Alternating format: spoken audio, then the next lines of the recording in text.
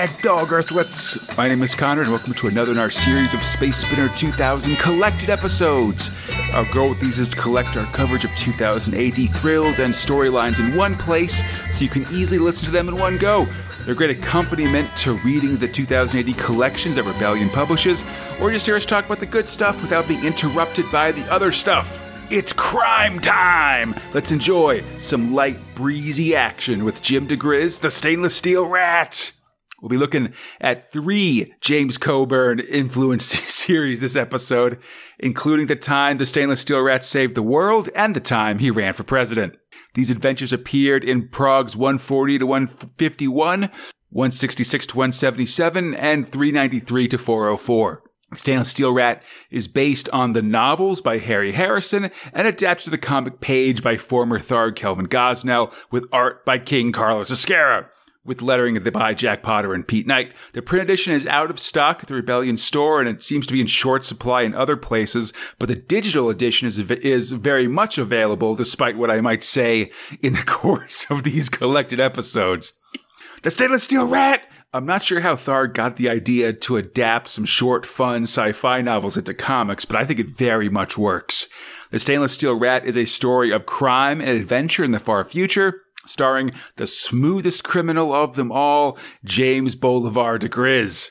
He always has an answer to everything, at least until he gets drafted into the Special Corps and starts having to take down criminals instead of doing crimes himself. I mean, kinda, though he does do plenty of crimes while taking out criminals. Add in a lovely wife and eventually teenaged sons, plus a dash of time travel and or political intrigue. You've got a perfect stew of thrill power. I read these books when I was a kid, so I have a lot of nostalgia for them, though I only have a real slight memory of what they're actually like. These days, I couldn't think of reading them without imagining DeGriz as Ezquerra's James Coburn look-alike. So, hold on to your space wallet, and let's check out the Stainless Steel Rat! Episode 42. Progs 137 to 140. November 1979. Thrill 7, the Stainless Steel Rat. I like this a lot. I just want you to know. So, script robot for Stainless Steel Rat is Kelvin Gosnell, the original Tharg. Art robot is Carlos Ezquerra. Lettering robot's Jack Potter. So, this is the second new thrill this episode. I'm a huge fan of Stainless Steel Rat, actually. I read the books it's based on back when I was like a kid, basically. Really? It's like if Bruce Banner were a supervillain. Mm-hmm. It's like this is the comic bookization of the novel of the same name. It's written by Rick Random scribe Harry Harrison, which is sort of redeeming for him a little bit. Mm-hmm. And also why that there's like less people speaking than there are fucking text boxes. Well, okay, but I mean that's a symptom of it being a book that's got a narration that's being put on the comic book page. You know, that is fair. I read every single one of those text boxes because I was actually engaged. Like, okay, so I love this thrill, and here's the reason why. All right, I like the books. I like sort of a fourth wall breaking, first person narration. I think that can be very fun and funny. I think so too. I love Carlos Ezquerra's art. Oh, yeah. He's my favorite artist. And I love the actor James Coburn, who's a very fun guy. And James DeGriz, the Stainless Steel Rat, is specifically and definitely James Coburn. Like, Ezquerra's literally said, like, Coburn is his favorite actor. And so when he read the script for Stainless Steel Rat, he's like, it has to be Coburn who I draw for this story. Hell yeah, man. You do you, man. Yeah, it's so cool. It's written really fun. So, yeah. And especially when you consider that this book was written in that the book it's based on was written in 1961. Like, it's sort of kind of loose, chatty, fourth wall breaking narration is really sort of ahead of its time, you know? Oh, hell yeah. So the story starts with James Bolivar DeGriz, one of the few remaining criminal in a future thousands of years from now. He's like a mastermind, right? He's like the 1% of criminals. Yeah, well, I mean, it's like it's the far future, and it's basically a post-scarcity situation. Like, there's the only people who become criminals are the super smart people who just want to live life the easy way, but also sort of test their skill as criminals, essentially.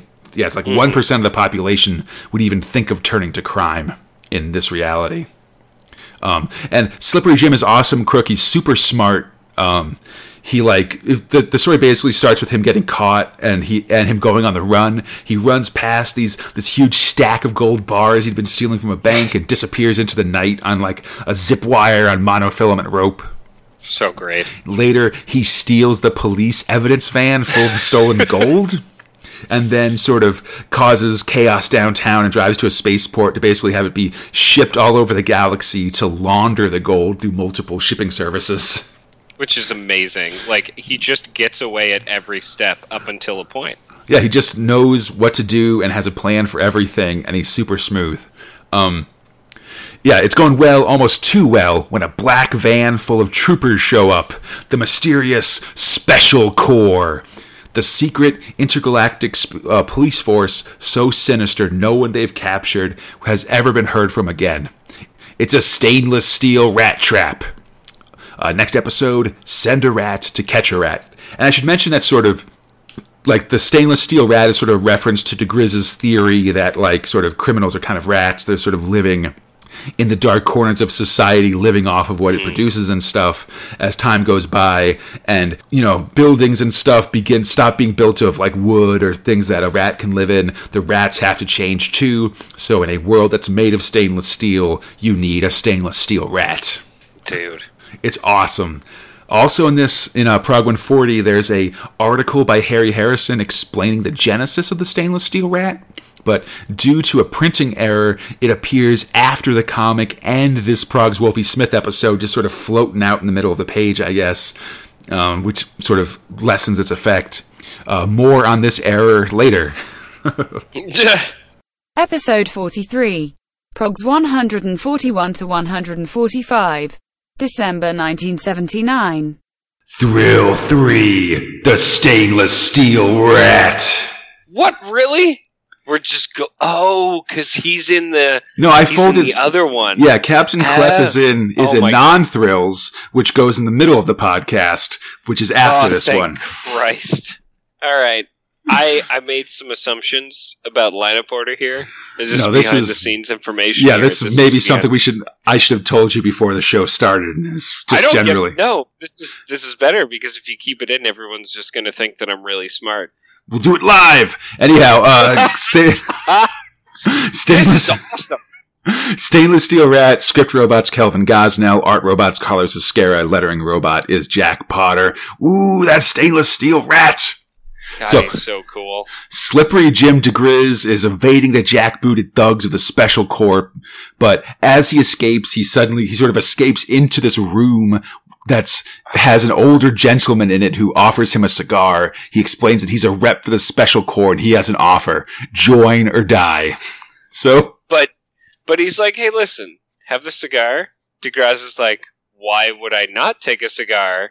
Sits down and is like, oh, holy shit, you're my childhood hero. Yeah. You're this, like, super criminal. And he's like, yeah, I was that super criminal. And then I realized, like, oh shit, I could do some really super criminal shit, but also for the government. Yeah, exactly. Send a thief to catch a thief, you know? Yes, he turns out to be a Harold Peters Inskip, the greatest thief of all time, and basically Jim's boyhood hero. So Jim agrees, and he's taken to the Corps' special base, where he is trained in using and given some sweet new tech gear and stuff. Things are going pretty good, but his loner nature makes all the teamwork stuff related to the Corps sort of chafe him a little bit. Do you really need it when you're the stainless steel rat? Probably not really. Exactly. As Jim starts to go stir crazy, he makes a plan. He breaks into Inskip's office with some interesting info. Someone is building a Warlord-class Empire battleship. What the fuck is a Warlord Empire-class battleship, Conrad? It's a ship powerful enough to destroy the whole galaxy. It's a type unseen for over 5,000 years. Only Jim can find them and stop them before they start Galactic War 6. Jesus, that's pretty intense. How's he going to do it? Well, okay, so first we kind of learned that basically the galaxy has been at peace for like 5,000 years because they banned the production of massive warships. So like, that means that like this takes place in like the year 7,000, which is pretty awesome if you think about it. I think that's pretty awesome. But so Jim basically, so these ships are super powerful. One being built on some random backwater is bad news. So Jim arrives on a badass mini warship claiming to be a Rear Admiral Sir Thar Angelo. And he's here to inspect the spaceport and do other stuff. And I really love just how brusque he is. Like, he just sort of shows up, claims a title, and starts bossing people around at full speed, just like total con man style, basically. And everyone's like, oh shit, this guy's definitely Rear Admiral because he's a total dick. Yep. Jim and his robot buddy M3 arrive at the planet's presidential palace, blast their way through in holes shaped exactly like their silhouettes because M3 is a jerk robot. And I love M3. M3 is my favorite robot. And they start just hallucinogenic gassing everybody in sight so that they start hallucinating and think that they're dogs. And they fully show man on hands and knees screaming arf arf at each other several times in this comic. Can't stress enough that they're definitely brainwashing these guys to think that they're dogs. Read Prog 142 in a big way. You just see a guy. I'll send you the picture later, Conrad. I'll put it up. Yeah, don't worry. Arf arf. They arrive at the president and they find out that while he's like ultra like corrupt and grifting and stuff, you know, as seems to be the case with presidents these days. Am I right? But anyhow, Jim isn't interested in his petty larceny. He wants to know about the battleship, but the president doesn't know anything about that. He just thinks there's like, oh, some guy's building a freighter. Like, who cares? But that means that instead of some warlord trying to take over, trying to build a ship, it's some independent operator. We got to do something. Oh, God, what are we going to do? I guess we're going to go check out the plans for the ship.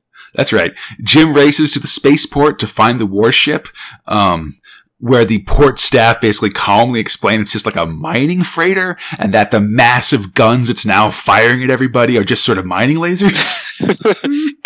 Eliminato. Jim and M3 give chase in a hover car and are nearly vaporized for their trouble. Soon afterwards, local law enforcement gets the information on the ship blueprints and the pair that made the ship, a guy named Pepe and his girlfriend. Soon afterwards, go ahead. Mind you, the stainless steel red is like, I don't care about all the information about them. I just want to see what they look like. Yeah. And really, that's just a setup for weird looking guy. Pretty hot chick. That's right. Soon afterwards, a Navy cruiser arrives and picks up Jim, and he's on the case. Oh, snap. What's he going to do? Well, first, they start getting reports that a plutonium tanker has been looted, and taken from it is enough fuel to help the battleship go for 5 years. It's pretty clear that with his hyperspace-capable warship, they can't just chase after Pepe. They have to make him come to them, and Jim has just the plan. It'll be dangerous, but fun. Mostly because you're going to be in a gold-plated spacecraft and pretend to be a billionaire. Exactly, yeah. To catch Pepe Nero and his girlfriend Angelina, Jim DeGriz poses as a doddering old billionaire about to set out to the frontier aboard a golden ship called the El Dorado, full of the finest luxury stuff in the galaxy. And everyone back at base is like, what the hell do you need this for? And he's like, they're going to want it. I know bad guys. Yeah, luckily the bait does work. This honeypot was too sweet to keep for Pepe to not attack them. Honey's delicious. So as the warship docks with the El Dorado, Jim jumps into action as recording plays. The recording basically says, like, hey, if you try to board this ship or undock, the ship will explode and take us both with it. And Pepe's like, what the hell are you talking about? And then suddenly he shows up with a gun. Yeah, meanwhile, Jim sort of, with the assistance of a welder bot, fights sort of under sieges his way through the warship. Yes. And once again gets the drop on Pepe and Angelina, picking a gun on them, and they surrender. So Pepe surrenders. Angelina, the girl, screams and runs out and gets in an escape pod and gets out of there. And he's like, all right, she's a chick, so she can't be the bad guy, right? But this makes Pepe start to laugh uproariously. She was the brains behind the situation, a bloodthirsty mastermind out to rule the galaxy. Aw, snap. Like a bloodthirsty rat cornered. Yeah, Jim. She's crazy. A man-eating tiger. Jim saw her eyes just enough to know that she's an evil predator and that Pepe's right.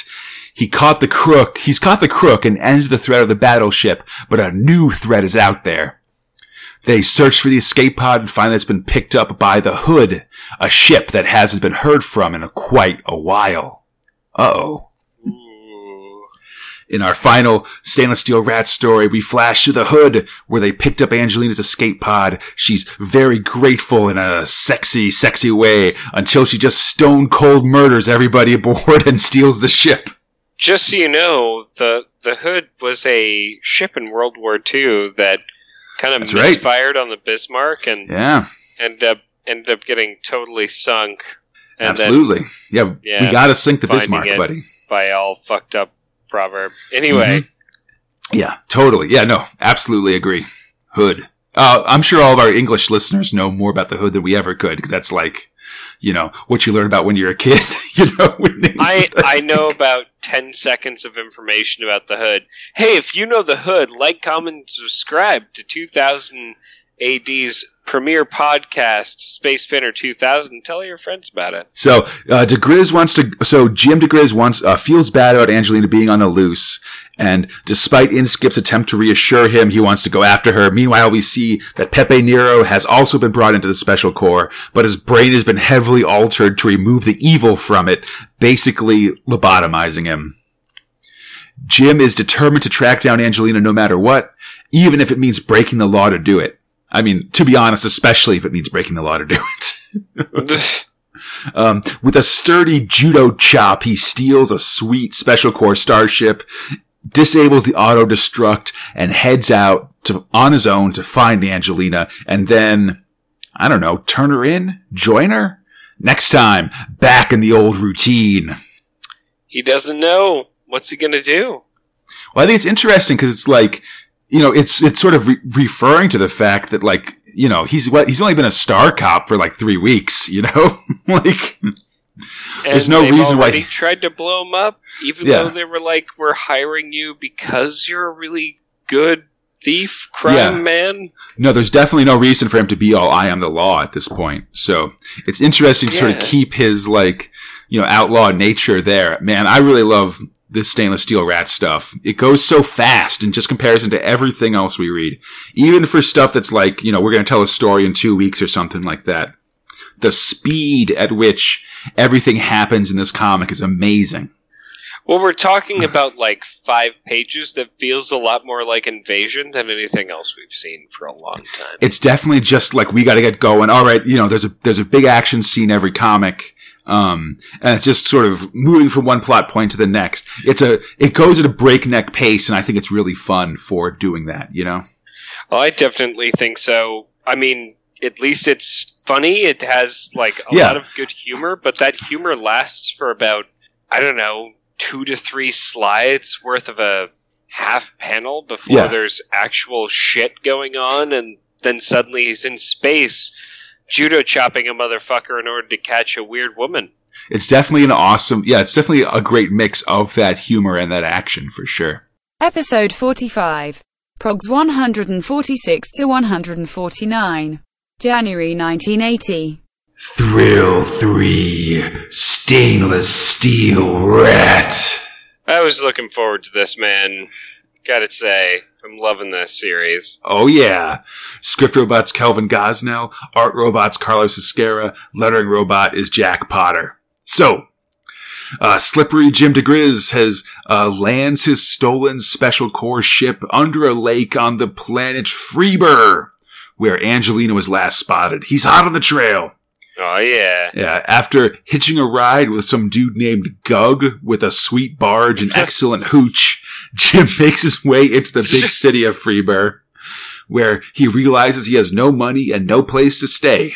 But wait. And he's just sitting on a bench like, oh, man, Like, what am I gonna do? Yeah. Then he remembers that he's actually an intergalactic criminal. Hey, all right. After work out. Yeah, after taking a minute to do some crimes, like littering on a no-litter sign and stamping on the grass in front of a keep off the grass sign, Jim heads to the First National Bank of Freeburg and immediately heists it using an exploding coin and some well-placed smoke bombs. Luckily... Which, gotta say, pretty cool stuff. Yeah, he kind of like, hey, give me change for this coin, and they put the coin in the machine to like check its veracity, and then that coin blows up. Luckily, all banks 5,000 years from now just all happen to have huge piles of gold bars stacked up in their vaults. Yeah, which you just pluck right out of there and get on out. Listen, digital or computer banking? No way. So, oh man, not when there's gold bars to be stacked. Flush with cash, Jim heads out on the town, where at a spacer bar he meets a lady. Oh, it's Angelina! But has he found her, or has she found him? Ooh. Yeah, Angelina and Jim walk out of the bar, and she leads him to a dark alley with promises of a zero-G disco. Instead, all she's got is hot lead. Four shots to the chest and one to the face. Jim wakes up in an ambulance. Yeah, shots. Where it's revealed that his body armor took most of the damage and his arm deflected the headshot. Which, hey, good news, you're not dead. Bad news, you gotta heal. You know, Jim quickly tricks the medical orderly bot to fake his own death and escapes the hospital. Which was awesome. Yeah. He basically convinces a robot, like, of course corpses can talk, stupid. Yeah. He's like, listen, like, I'm dead, I'm just gonna go. The robot's like, you aren't dead, like it says here on your chart. He's like, look, give me that chart. He writes deceased on the chart. And then when the robot's like, I don't think you're dead, he's like, oh, what, you're gonna argue with a corpse? Get out of here. You're crazy. Come on, dude. You don't know my biz. Luckily, the robot's a really dumb robot, so it goes along. Absolutely. Yeah. So Jim escapes back to his hotel. Back there, he spends a couple days healing and planning his next move. He realizes the problem is that he's a killer, that he's a thief, not a killer. And so he can't figure out what Angelina's next move is. There's only one thing to do, and that's become totally and completely insane and a kill crazy murderer. To do that for a day, if he does that for a day, he'll be ready to beat Angelina. Oh, yeah. So, next up, Slippery Jim rolls into the bar and just kicks the shit out of everybody. Which, like, what? He basically starts a fight and then beats up the entire bar. This bout of violence is brought on by an anger potion of some sort, which he quickly disposes of, because now he knows how Angelina thinks. This was the weakest part of this, I think. Still fine. Just like, so he drank some things and beat the shit out of people. I love the cliffhanger of I've got to become completely insane. I don't actually like how he actually accomplished that. But, you know. No. Here we are, sort of. He realizes that Angelina is going to try to take over the planet to make it the base of her new galactic conquest. And the king is her target, so it's time for Jim to join the nobility. He shows up at Freeburg's court with black hair and a sweet mustache, claiming to be the long-lost Lord Grav Bent. He blasts... Truth.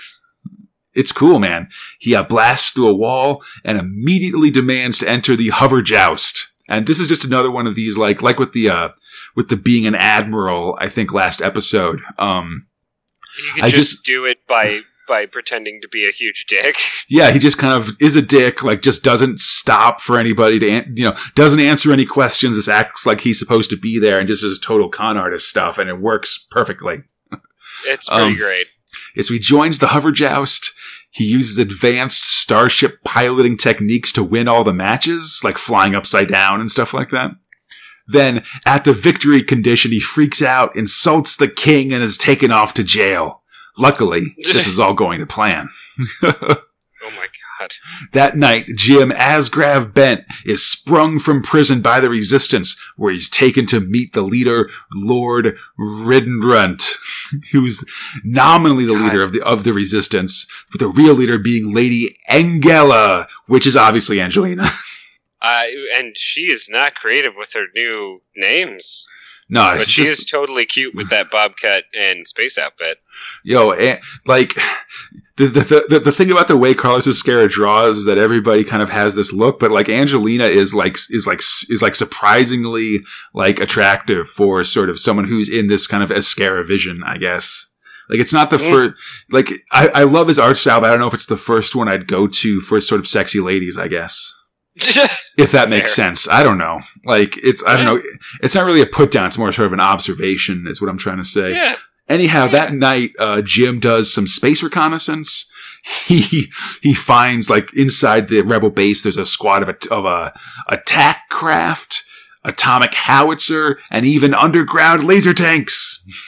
He also finds that all of the guards are dead and an assassin is slipping into Angelina's room to kill her. Oh, snap.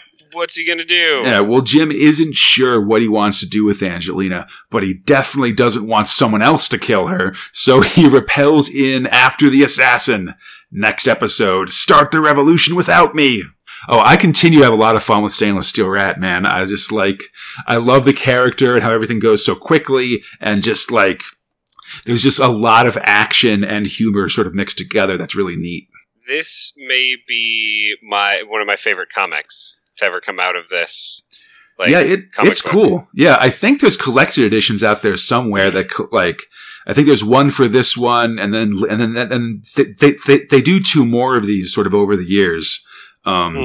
They're good. Both, the comic book versions are good. The books are actually pretty good. Well, that's what I was going to say. It's actually getting me interested in reading the book, period. Yeah, like the book is, from what I recall, the book's very similar in sort of tone to the narration and stuff like that in here. So, like, I don't know.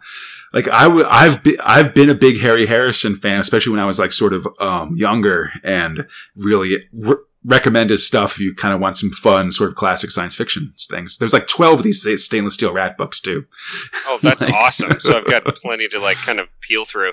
I don't know. I think you're right. The character is really like just generally fun, but the universe that's built around it is like just really addicting, and how he just does stuff, and it's never taking itself too seriously. It's like, it's pretty comedic in a lot of the things that he does. I don't think that there's like a single page that goes by. Yeah, no, it's not like isn't funny. Yeah, it's not like a very grim story or anything like that. Yeah, I love stories about characters who are really capable and really kind of know exactly what they're doing and stuff like that. And Jim DeGriz is a really great example of that kind of character.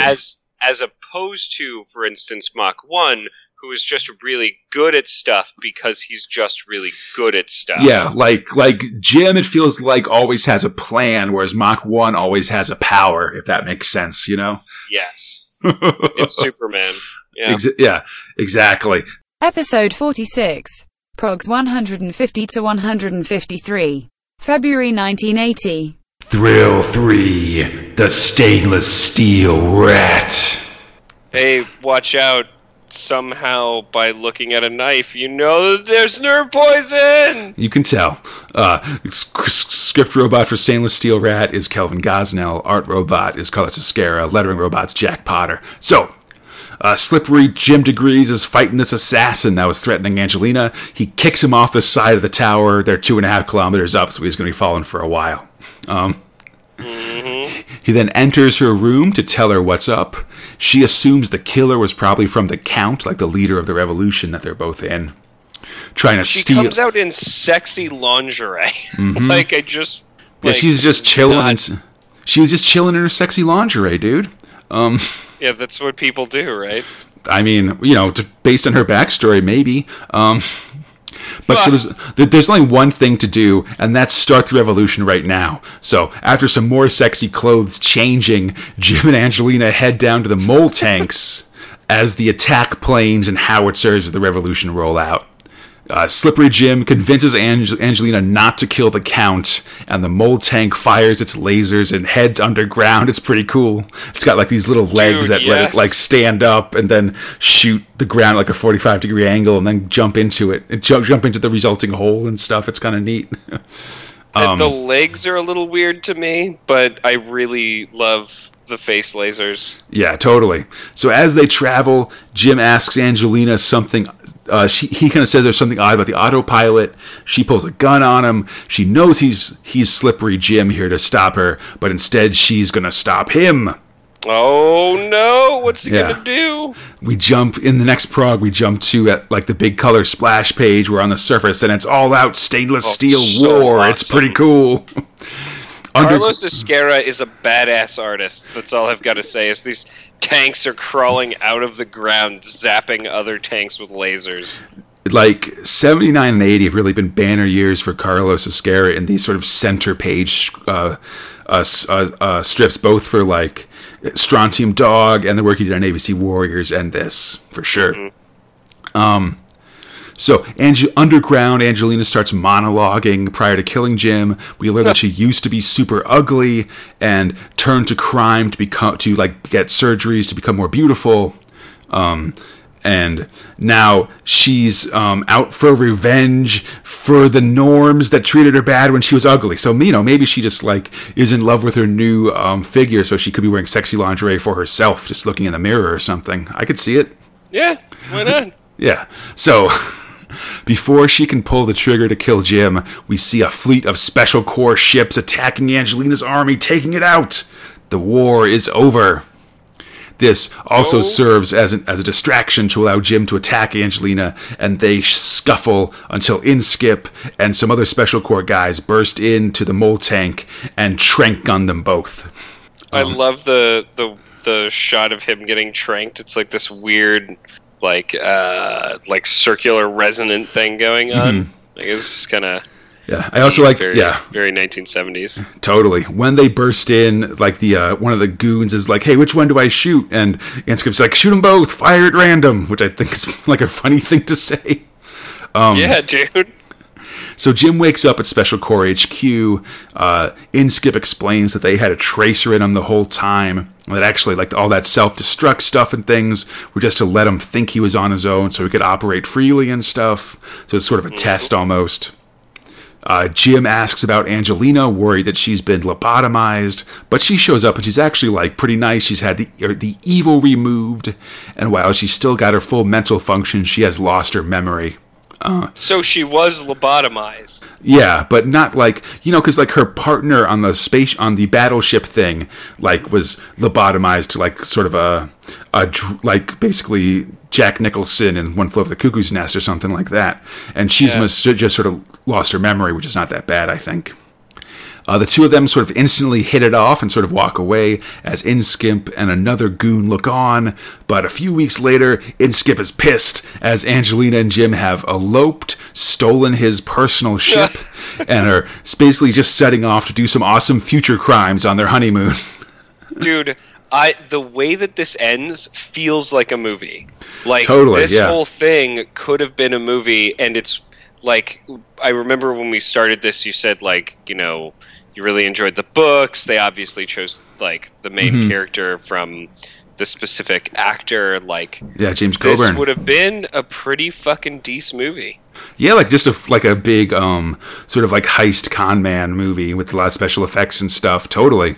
Yeah. So back when people used to laugh into the sunset and the movie would be over, and that's fine. Yeah, or just like, these two got married, and that's, you sort of drive off into they're driving off into the sunset in a stolen space cruiser with like cans tied onto the back and stuff.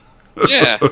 Yeah, but that's so, they sort of wonder idly if Inskip will be pissed. It's assumed he will be, but if, they'll just let him go because it doesn't really matter. And if they need them for a job, he'll just rearrest them. Good times. Easy peasy, lemon squeezy. Yeah, Jim and Angelina DeGriz will return in June of 1980 in The Stainless Steel Rat Saves the World. Oh, that's awesome. Yeah, so pretty soon. I really like this. Yeah, so, a couple months. Be right back with you. Episode 49.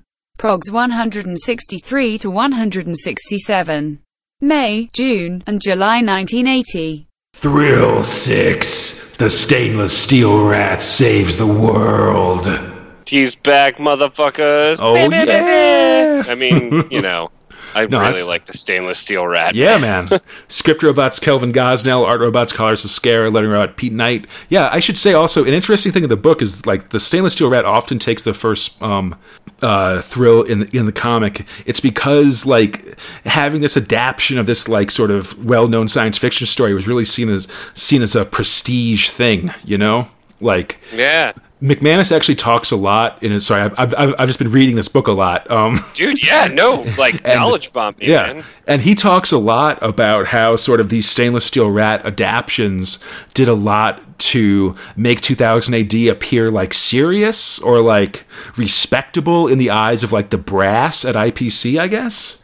Like, Hey, that's really cool. he's always talking about like how, you know, trying to be taken seriously in the work they do. Like even though they're like selling a ton, like the management's like, oh yes, those 2000 AD boys, they don't know what they're talking about, you know? And so this was something to kind of be like, hey, like we got this like big sci-fi author to let his work be adapted in our comic. And so and that sort of answers actually my question when we were doing the first round of 2000 ADs and why he was on the cover so much, where they were just really wanting to make a big deal about it and like sort of be like, Yeah. hey, like, you know, here's this actual like piece of sci-fi literature that we're adapting in our comic book, you know?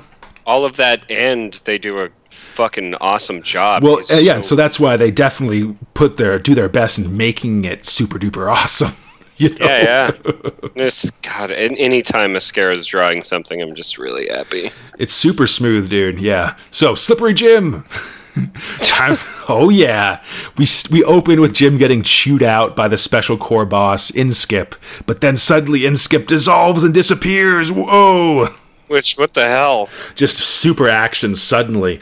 A ton of goons barge into the office and they try to grab Jim, but several of them disappear as well as Jim gets like blackjacked and knocked out and stuff.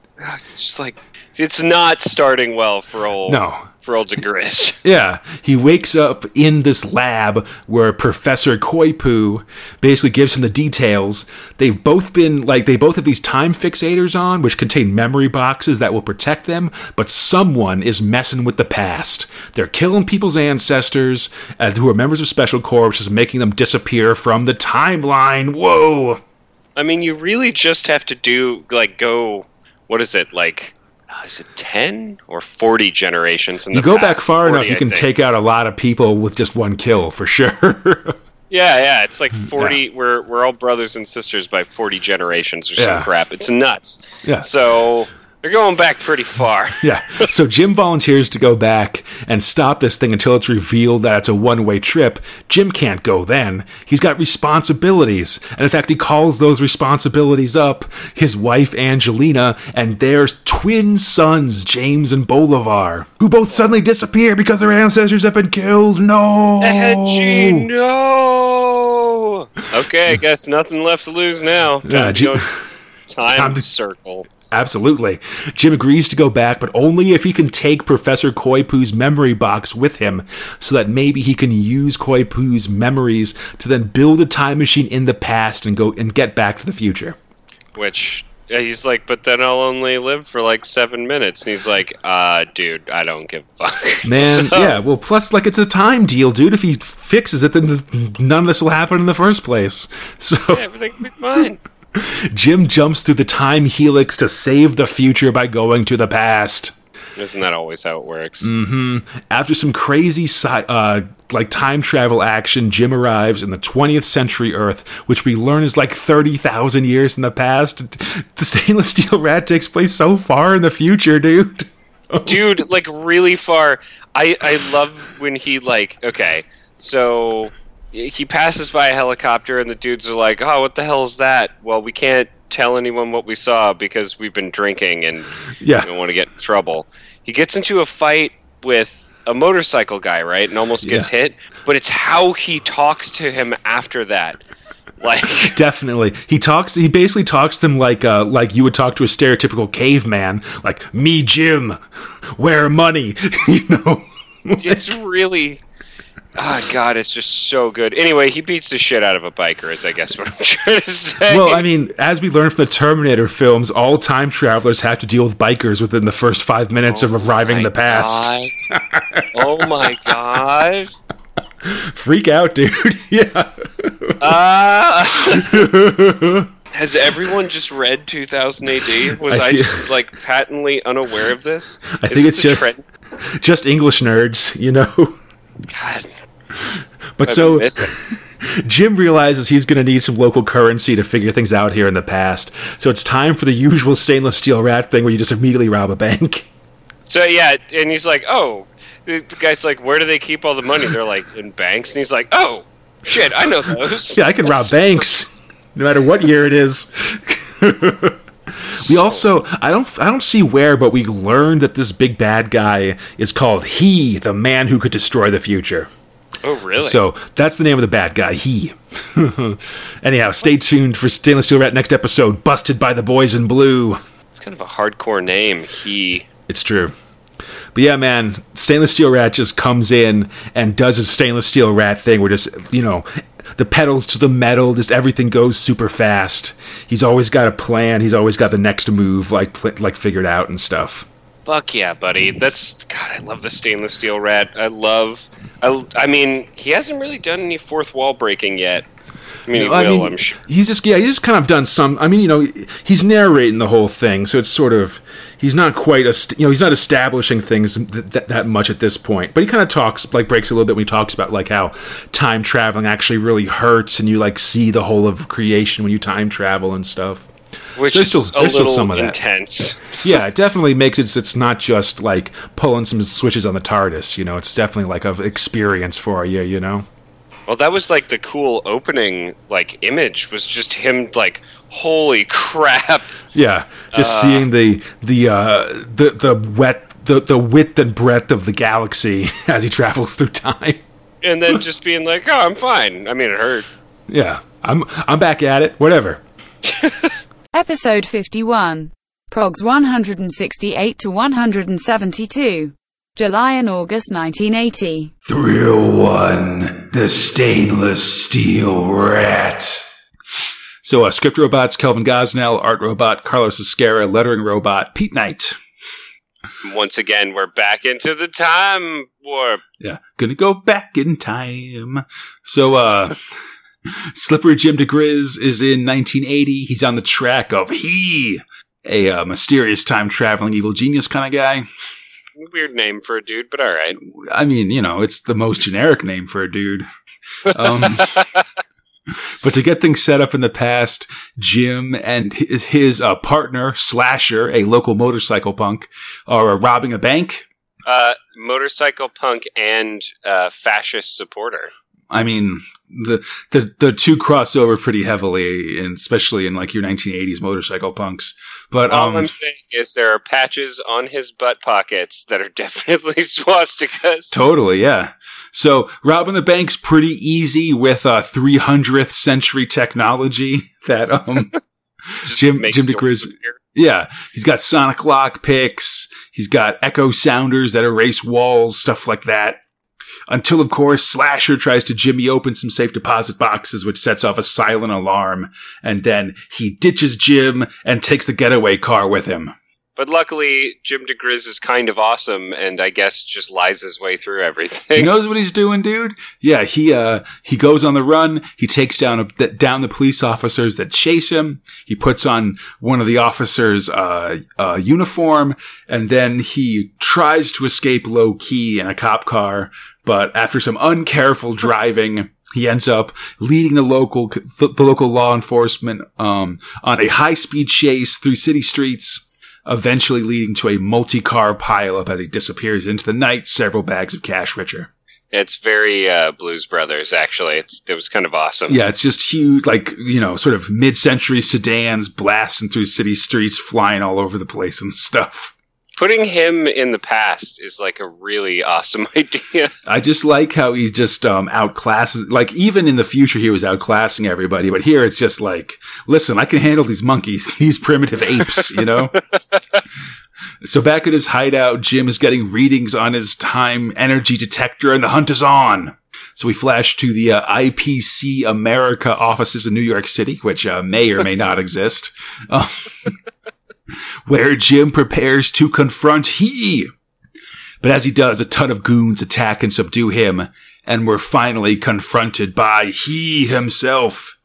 He's kind of a lizardy, human-looking dude.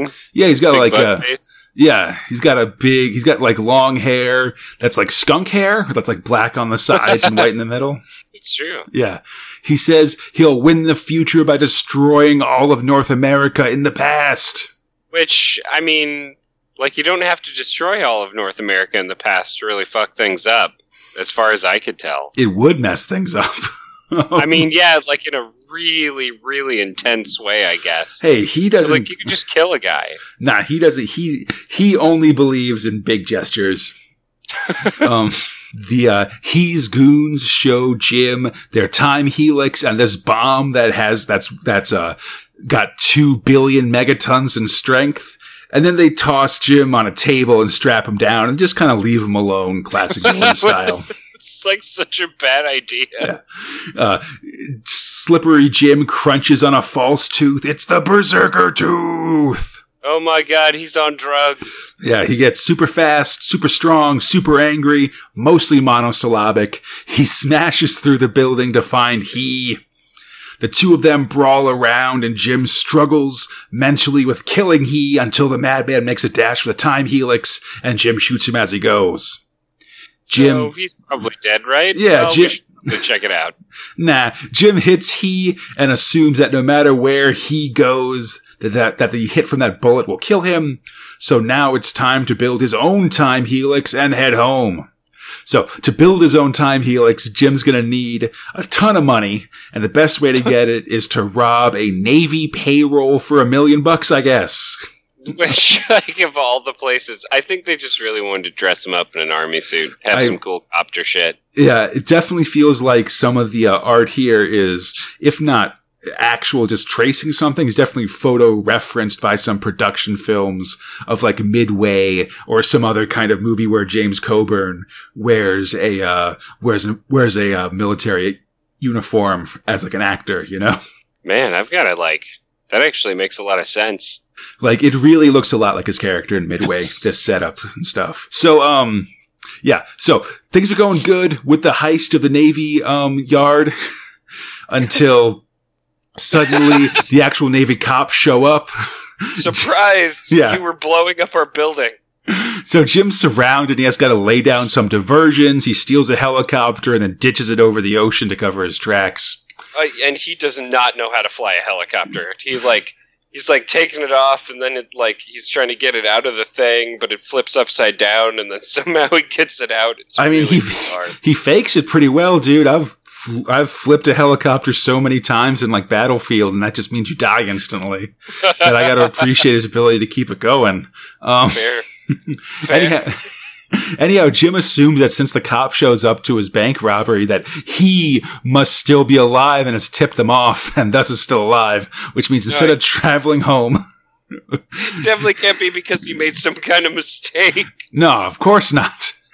So, instead of traveling home, Jim has to follow He and settle his hash. So, after about a month of getting things set up, Jim manages to get all the materials he should need to build a time helix in sort of a fake job of owning some random like junk shop, basically.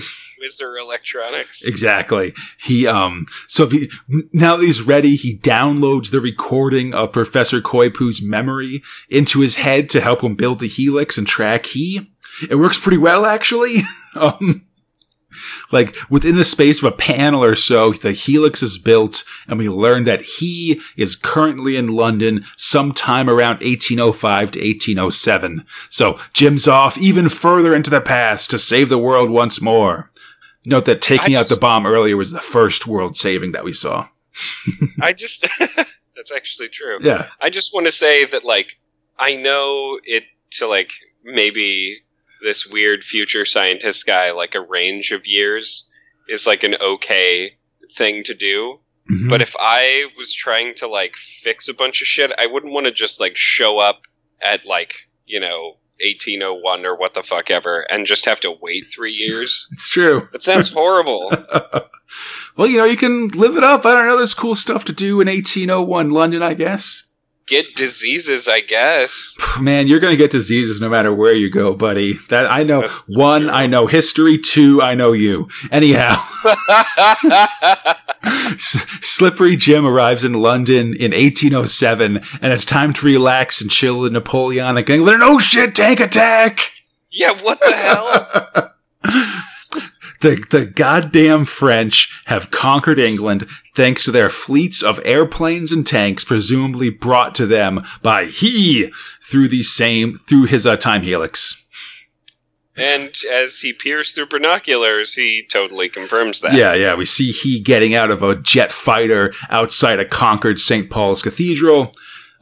Jim steals a French officer's outfit because if there's one thing Slippery Jim knows is that you gotta beat somebody up and steal their clothes. Hey, good thing they always fit, you know? Yeah. He tries to infiltrate through London Bridge, but realizes that they're screening people with a Geiger counter to enter the city proper, and his futuristic body is way more radioactive than these mindless primitives. So, kind of cool. Rather than be caught, Jim jumps off the bridge into the Thames, eventually emerging in Wapping, where he has a gun pulled on him from an off-screen hand. Don't move, scum! I was really hoping that this would be Professor Moriarty, because he's dressed like Moriarty, but it wasn't. I got really sad. Moriarty's like 100 years later, like real talk. I know. The gun guy leads Jim to a carriage and starts talking about not needing the gun anymore. He introduces himself as Count de Hézion, a French royalist who wants to take down Napoleon and his pet he, and the unnatural weapon that he has brought with him. The Count identifies Jim as also wanting this, and they agree to team up. The next day, de Gris leads de Hézion's men on an assault of a French gun barge, and then use the captured 88mm flak gun to destroy a span of London Bridge. It's pretty awesome. Yeah, I mean, sometimes you just gotta get what looks like a small little dinghy boat with a giant cannon strapped to it. Hey man, that's how it works. Bridge. Yeah. A Harrier jet flies out in response, but Jim is ready with a musket that he's converted into a missile launcher. There you go, I guess. Yeah. In the confusion, Jim slips into St. Paul's, the guards unaware that he is a walking arsenal set to take down he. Next episode, The Rat Bites. So, pretty good. He blew up a lot of things and stole a lot of money. Yeah, a lot of action this episode. Yeah, a lot of crimes, which I always appreciate. I worry sometimes with these things, like when they do stories like this, you sort of start off with a thief and stuff that maybe halfway through just turns into an action story, and the thief character stops doing crimes. So I appreciate the continued crime action by the Stainless Steel Rat.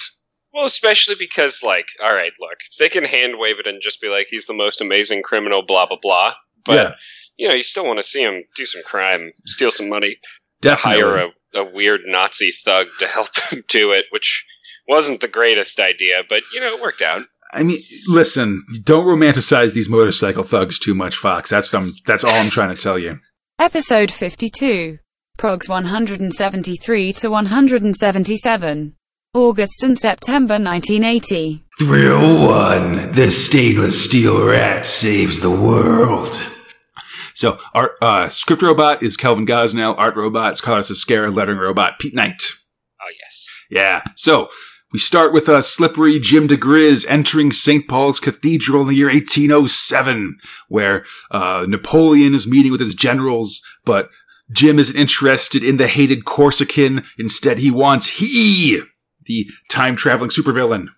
All the while struggling with the idea that he's about to kill a man in cold blood. Yeah, I think it's interesting that he sort of struggles so much with this, with the morality of taking down a temporal assassin that's killed everyone he knows and loves, He sticks to his guns, man. He's a thief with a heart of gold. Yeah, I think that's fair. So things are, I want to also say that, things in this story are about to get weird and, time traveling.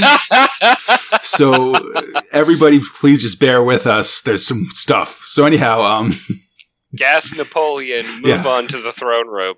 Yeah, he sleeping gasses the French generals and calls he out. And when he shows up, Jim shoots him with a thermite dum-dum round. Yarg! He thinks he's won when suddenly Napoleon shows up behind him and explains that old Boney is actually he in disguise, and then he hits Jim with a sleeping dart and chains him up.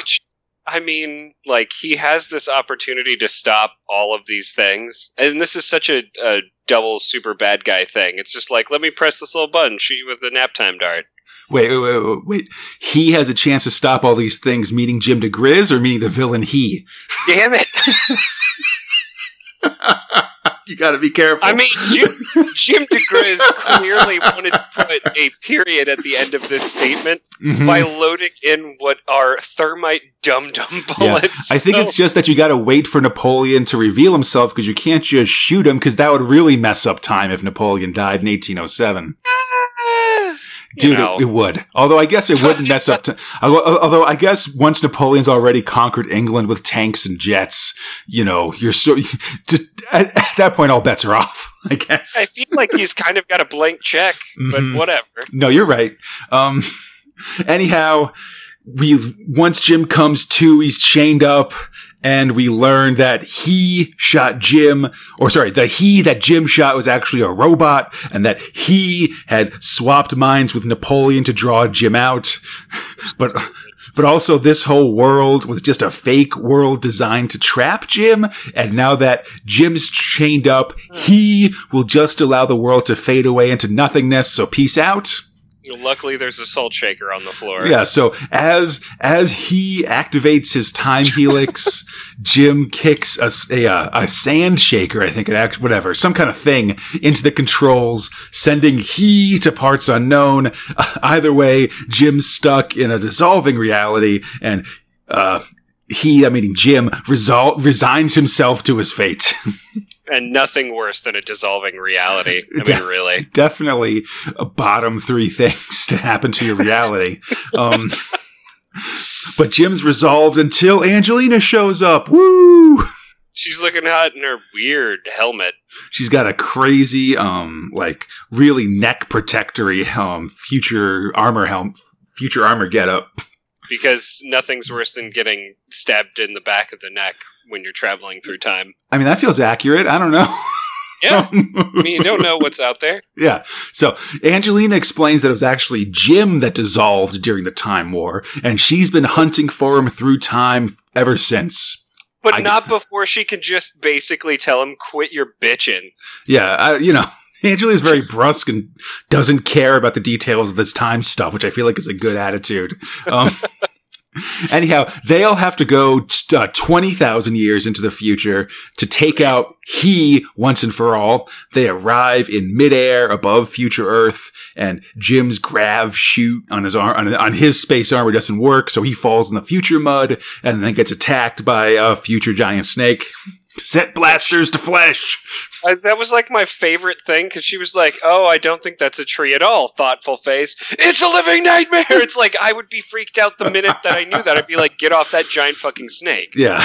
Well, No, let's take this fucking slow and deliver it, I guess.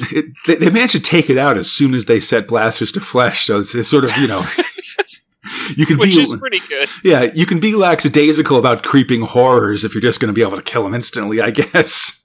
Yeah, all right. You got to remember. Yeah, you got to remember that the DeGrizzes are on God mode basically at all times. So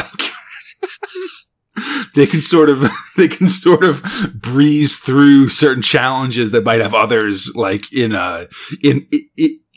trouble, basically. Thank God for flesh setting. It's true. So while recovering from fighting that monster, the pair are accosted by a bunch of weird talking thugs, which Angelina quickly takes out with karate chops and kicks. So don't count her out.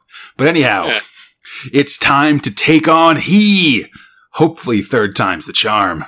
Well, Outside He's castle, Jim and Angelina try to decide their next move when they're accosted by a bearded Drax the Destroyer kind of guy. His race has no sense of humor.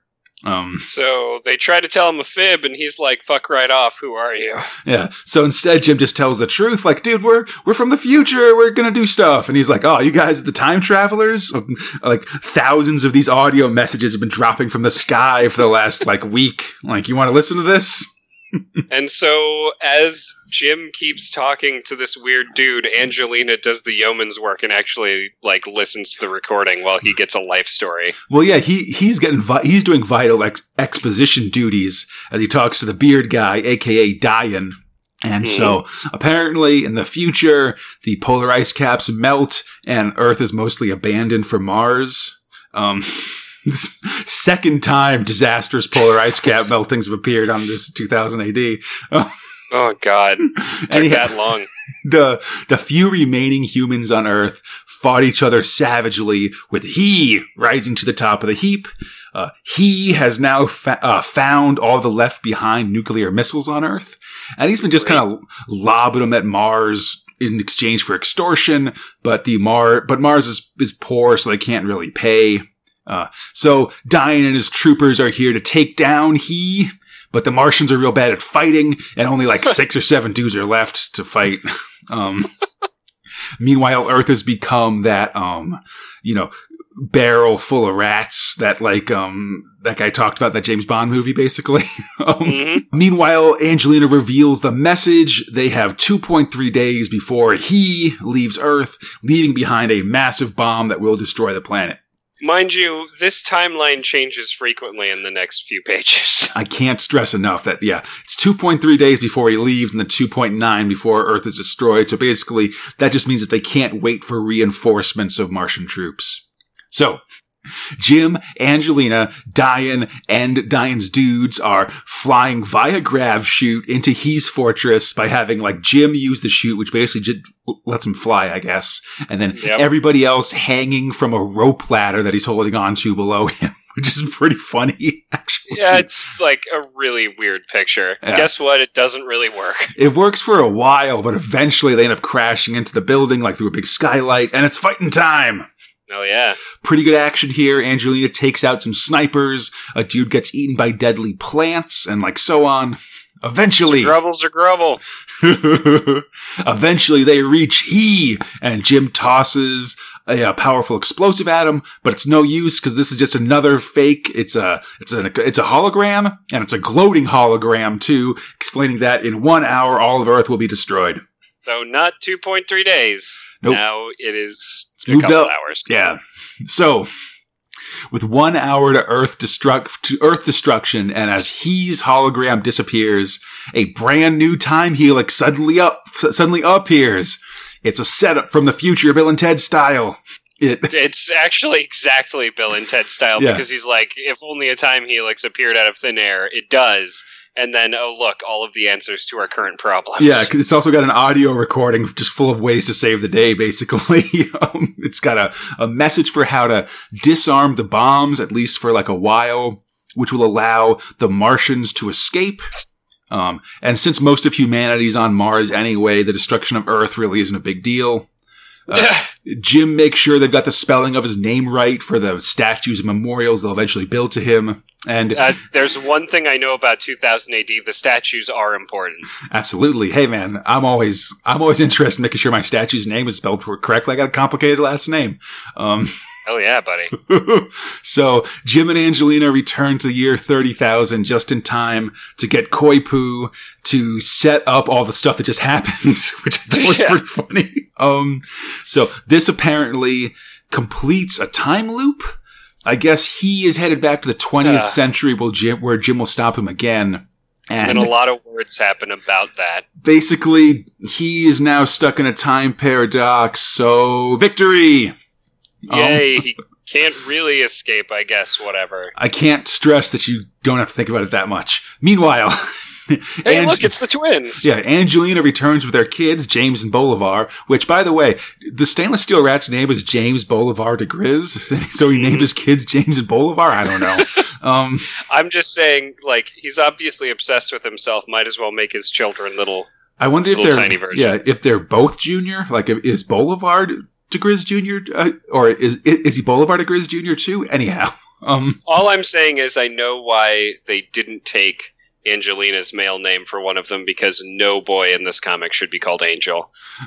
Oh, call back! So, fuck. The kids are 5 years old now, just because of weird stuff with the time stream, basically. when the boss of Special Corps Inskip shows up with all the accounting stuff that Jim has to deal with. The twins beat him up and steal his watch and wallet, which is to be expected. With their crime kids in tow, our lovely couple of space criminals heads off into the sunset. To do some crimes. Absolutely, somewhere. yeah. The stainless steel rat will return, but not until 1984 with the stainless steel rat runs for president. Oh, that's awesome. Yeah, really? It's gonna be good. That's perfect. Why not? I'll spoil you a little bit and say that by then the kids will have grown up and they'll be like teenagers for that and stuff. It's going to be a very interesting setup. Perfect. Well, that's exciting. God, I really love Stainless Steel Rat. I mean, this was weird because it was just like, whatever. There's so much time travel stuff. There's like, I read the books I read a bunch of the books when I was a kid. There's like 14 of them and they're all like on Kindle and stuff. Definitely worth a look. Also, this one's a bummer. I want to say the Stainless Steel Rat, I liked it a lot too. It's a real bummer that I feel like this is one of the few things we've read that doesn't have a full like collector's edition. Like you can't like go on Rebellion and get a graphic novel of all of these stories, probably for licensing reasons or something like that. Yeah. But I would imagine so. Yeah, it's definitely a shame because these are just sort of fun, bouncy, like sci-fi action stories, And anything that ends with, I guess it's not an homage, but a Bill and Ted-esque experience gets some points from me. They definitely do all the fun, like, both all the 2000 AD time travel stuff usually does the fun stuff you want to see with time travel. And then when it gets complicated, it's just like, whatever, don't worry about it. Yeah, just a lot of a lot of fun stuff followed by hand waving. That's the key. Episode 122. Progs 391 to 394. November and December 1984. Thrill 6. The Stainless Steel Rat runs for president. That is what I'm talking. Oh no! Oh, it's comical at this point. Yeah, absolutely. Say that's what I'm talking about enthusiastically again, please. That's what I'm talking about, baby. Yeah. Script robot is Kelvin Gosnell, art robot Carlos Esquer, lighting robot Jack Potter. Okay, Fox. It's the far future. Things are pretty good.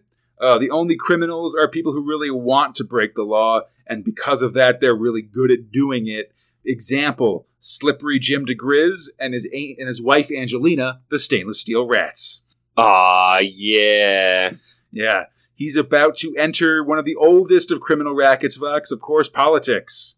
I love it. Love it.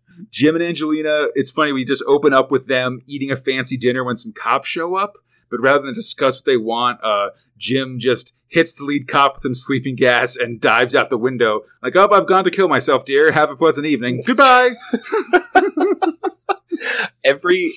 Just all of this. Just all of it. You'll know because he'll explain it. The level of banter between Jim and Angelina is fantastic. It's really great.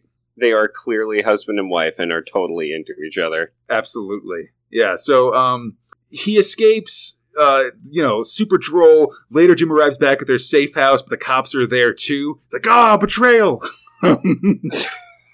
They're investigating a murder. It's the first one on their planet in 113 years. And he's a person of interest because the murder victim left a note, poorly spelled, addressed to the Stainless Steel Rat. So Jim checks it out. He calls in Special Corps, like the interstellar police organization he's nominally a part of, to help him investigate it. But before they can give the info to the rats, they want the return of the 75,000 credits they've stolen from the Corps previously. Luckily, Angelina seems to just have that much lying around, so that's cool. And the message comes in, this guy was from the planet Periaso Aki, and they should head up there and check it out. Special Corps orders. Hey, why not?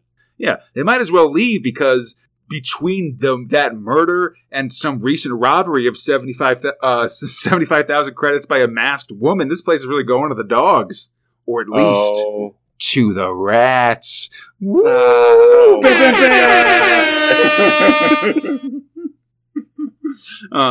So The rats arrive on Periaso Key. They find it a bustling hive of corruption, oppression, and tourism, like so many tourist dives or tourist places. Slippery Jim noses about. He goes to a bookstore and finds a history book, and which has a note from the Resistance in it, basically. But then is also immediately collared by a cop, so it might be a trap. But who knows? What is important is that Jim's cover is super blown. Oh my God. Yeah, back at the hotel, they ponder going to an offered meet. As they do, Angelina takes down a horde of cops when they barge in as Jim escapes. So great. Because remember, Angelina's the muscle in this group. He can't stress that enough. Jim's just sort of is the brains and she's the muscle, basically. Which is awesome. Yeah, definitely. She'll rip out your trachea. Oh my gosh, she'll mess you up. Yeah. So Angelina sort of goes to the meet off screen and learns about all the oppression and torture and corruption on the planet, which he tells Jim over breakfast, at which point they are all brought in by the secret police. And so Jim makes a scene at the tourist spot, basically, which is pretty good. Yeah. Basically saying oh my God, call the embassy. They're taking me away and all this stuff.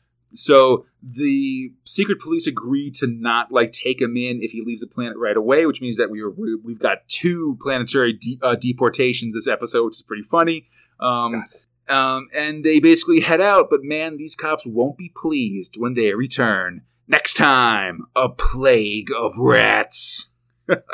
I love these stainless steel rat stories. This is the last one. And I just love how it's just sort of jumping in on the action. You got these characters that are real fun. Yes. And they just kind of have this banter constantly. You can tell they have an amazing amount of chemistry, which is something we don't really see a lot in comics, but that exactly makes them real fun.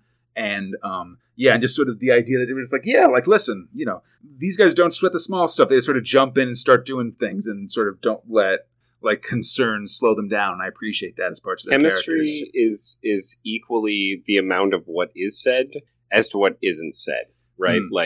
And I think that a lot of the brevity that they kind of treat the situations with and their communication with each other, it's funny, it's quippy, it's great.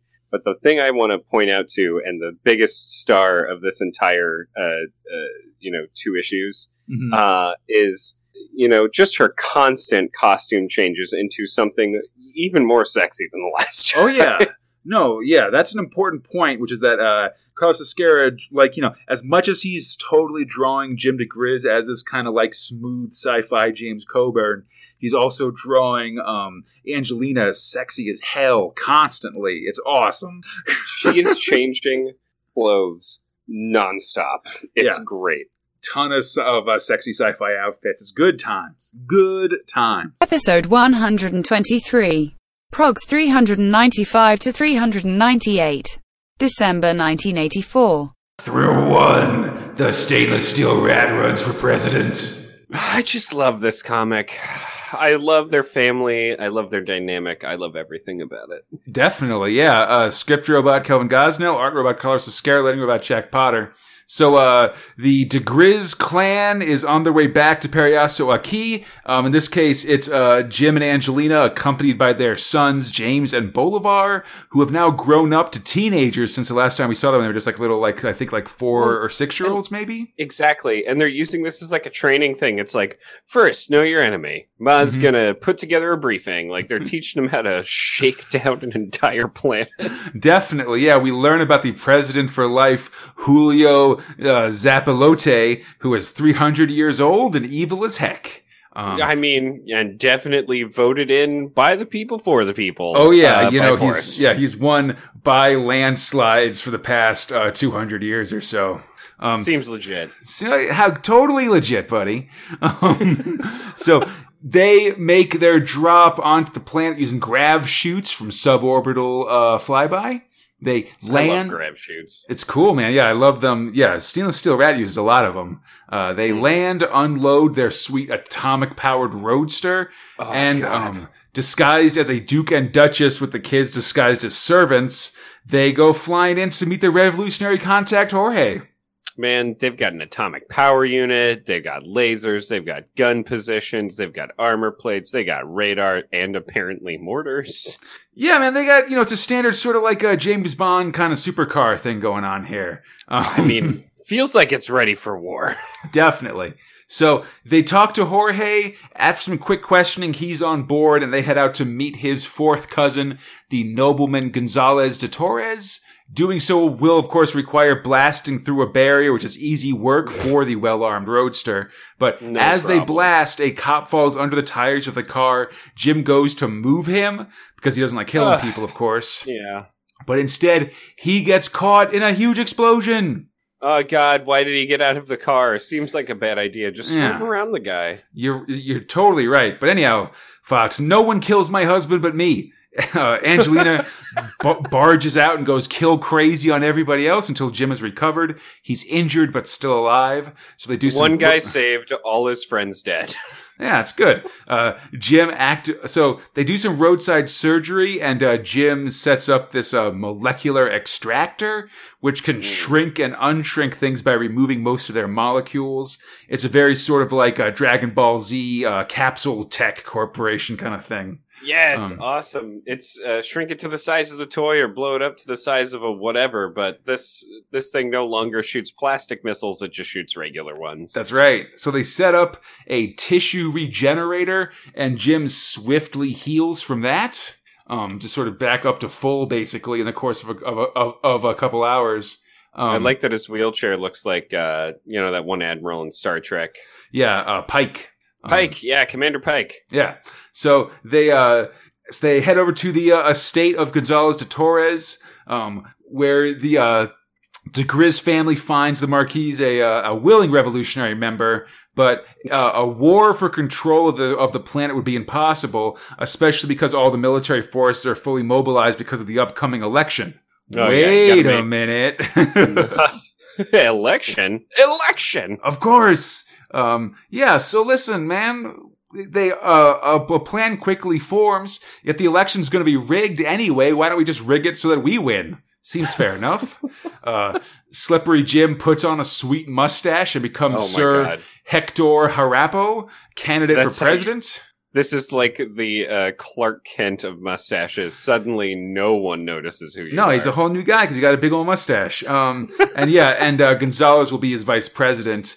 But today's the last day to register to become a presidential candidate. So what do? The answer, of course, is get in a helicopter and make a mad dash for the presidential palace.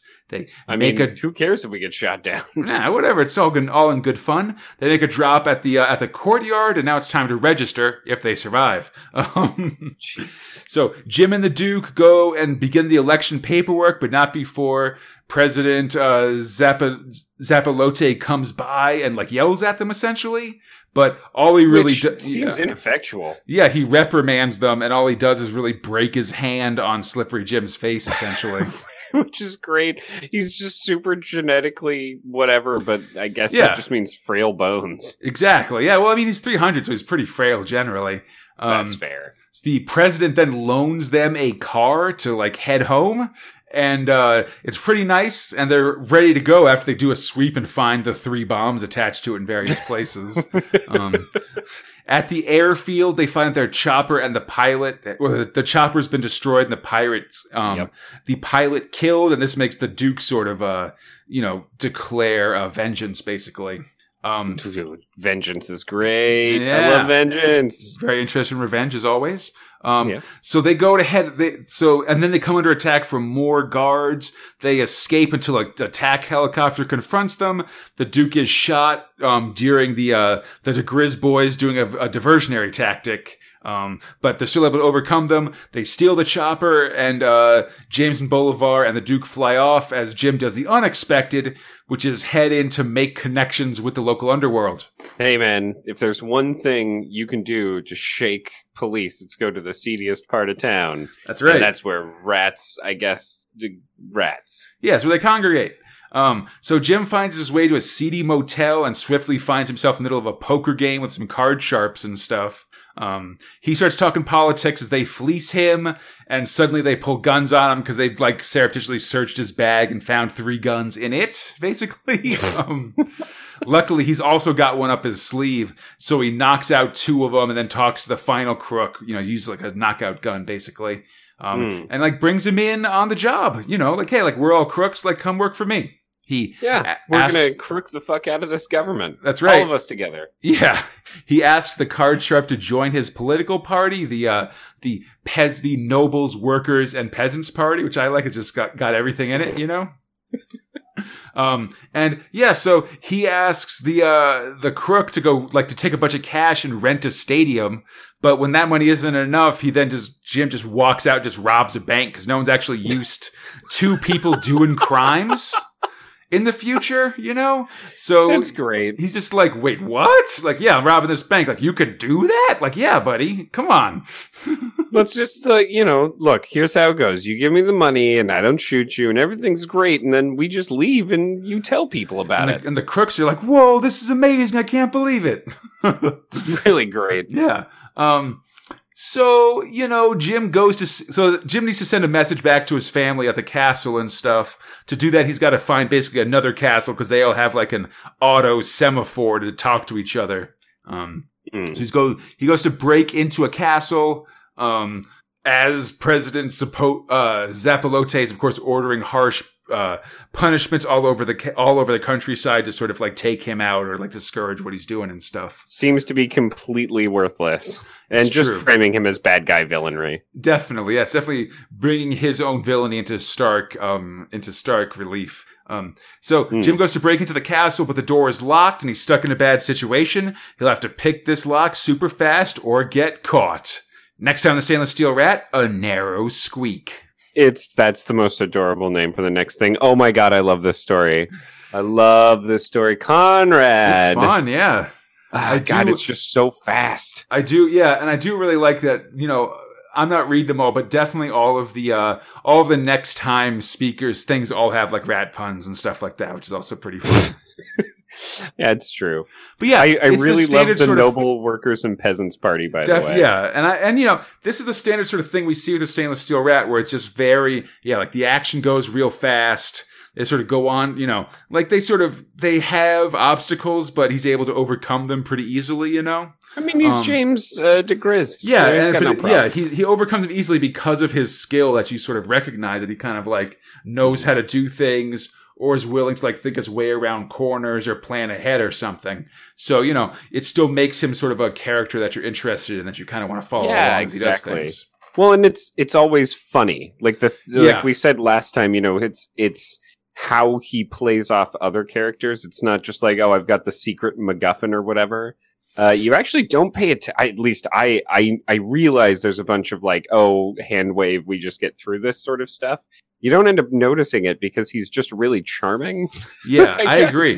Yeah, like the humor and the charm of these characters really like takes them a long way, and I appreciate the way they do it, It's so great. Episode 125. Progs 399 to 402. January 1985. Thrill 1. The Stainless Steel Rat runs for president. To ever mention how much I love Carlos Esquerra drawing anything. I mean, I feel like it comes up now and then, to be honest. I love how he draws wrinkly, evil guys. Yeah, I mean, I'd say that, the way he draws like a Zapalote is really great in this comic. I mean, he is like 300 years old, and he makes him look 300 years old. He puts a lot of wear on the character, and I feel like that works both when you're doing like evil space dictators or when you're doing like evil space mutants. It's just good Esquerra stuff. Or evil like apocalypse bent Sovsits, Oh, man. So, script robot for Stainless Steel Rat Run for President is Kelvin Gosnell, with the book by Harry Harrison, of course. Art robot Carlos Esquerra, lettering about Jack Potter. So the brutal repressive president Zapatole of Periaso Aki is cracking down on dissidents as slippery Jim DeGriz is let into the side door of the estate of a nobleman. Just in case you were wondering how evil he is, it's his giant head cut across a man going through what I think is just the tread of a tank while people get shot and burned to death at the same time, which just seems like overkill. Good oppressive state montage stuff here. Beautiful. Jim uses the noble's semaphore system to contact his family. The nobleman offers to aid his cause and will let Jim blend in with the tourist group that when one visits his estate to let him escape. This guy really wanted to kill that guy. Just pulls out I will kill him. Yeah. Jim's like, hey, listen, there's no reason to like kill people. We can just sort of work things out. Like I can just sort of sneak around. I'm sneaky.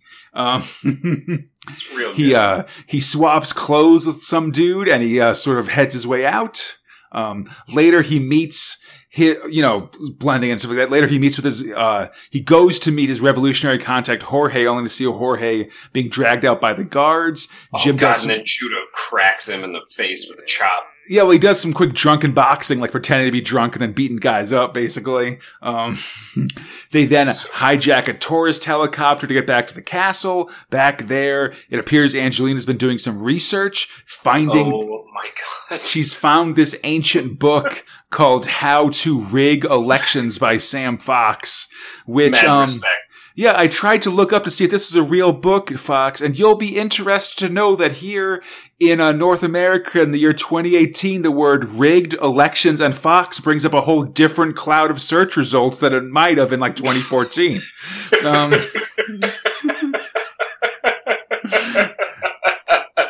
Oh, man. I think I might be on a list now also, but anyhow. I mean, I looked up Area 51 today. I think we're all pretty equal. Yeah, it's fair. Anyhow, this election's in the bag, Fox. Cheers to Sam Fox and President Zapalote, because they're both going to help them win. I'm going to write a book called How to Rig Elections. Do it. Publish it in the future, buddy. It's time. That's what I'm talking about. First name's not Sam. I could make that work, pal. I feel like I've heard worse pen names than, just like Sam Fox. It's because I'm a real patriot. I'm Uncle Sam Fox. How to Rig Elections. Okay, anyway, so we're getting away in airplanes. Yeah, so Jim has a plan. They'll help Zapatole rig the election and make it the most rigged election ever, which is pretty cool. A few days and a lot of planning later, the family piles into a couple helicopters to head out. There's a massive aerial dogfight in the sky. Sure, they make it through. Much to Jim's dismay, they're forced to kill a couple enemy pilots and stuff. It's basically them or, us or them. They were going to kill his kid, and so he's just like, nope. Yeah, he's like, I gotta make a choice. Gotta cross that line.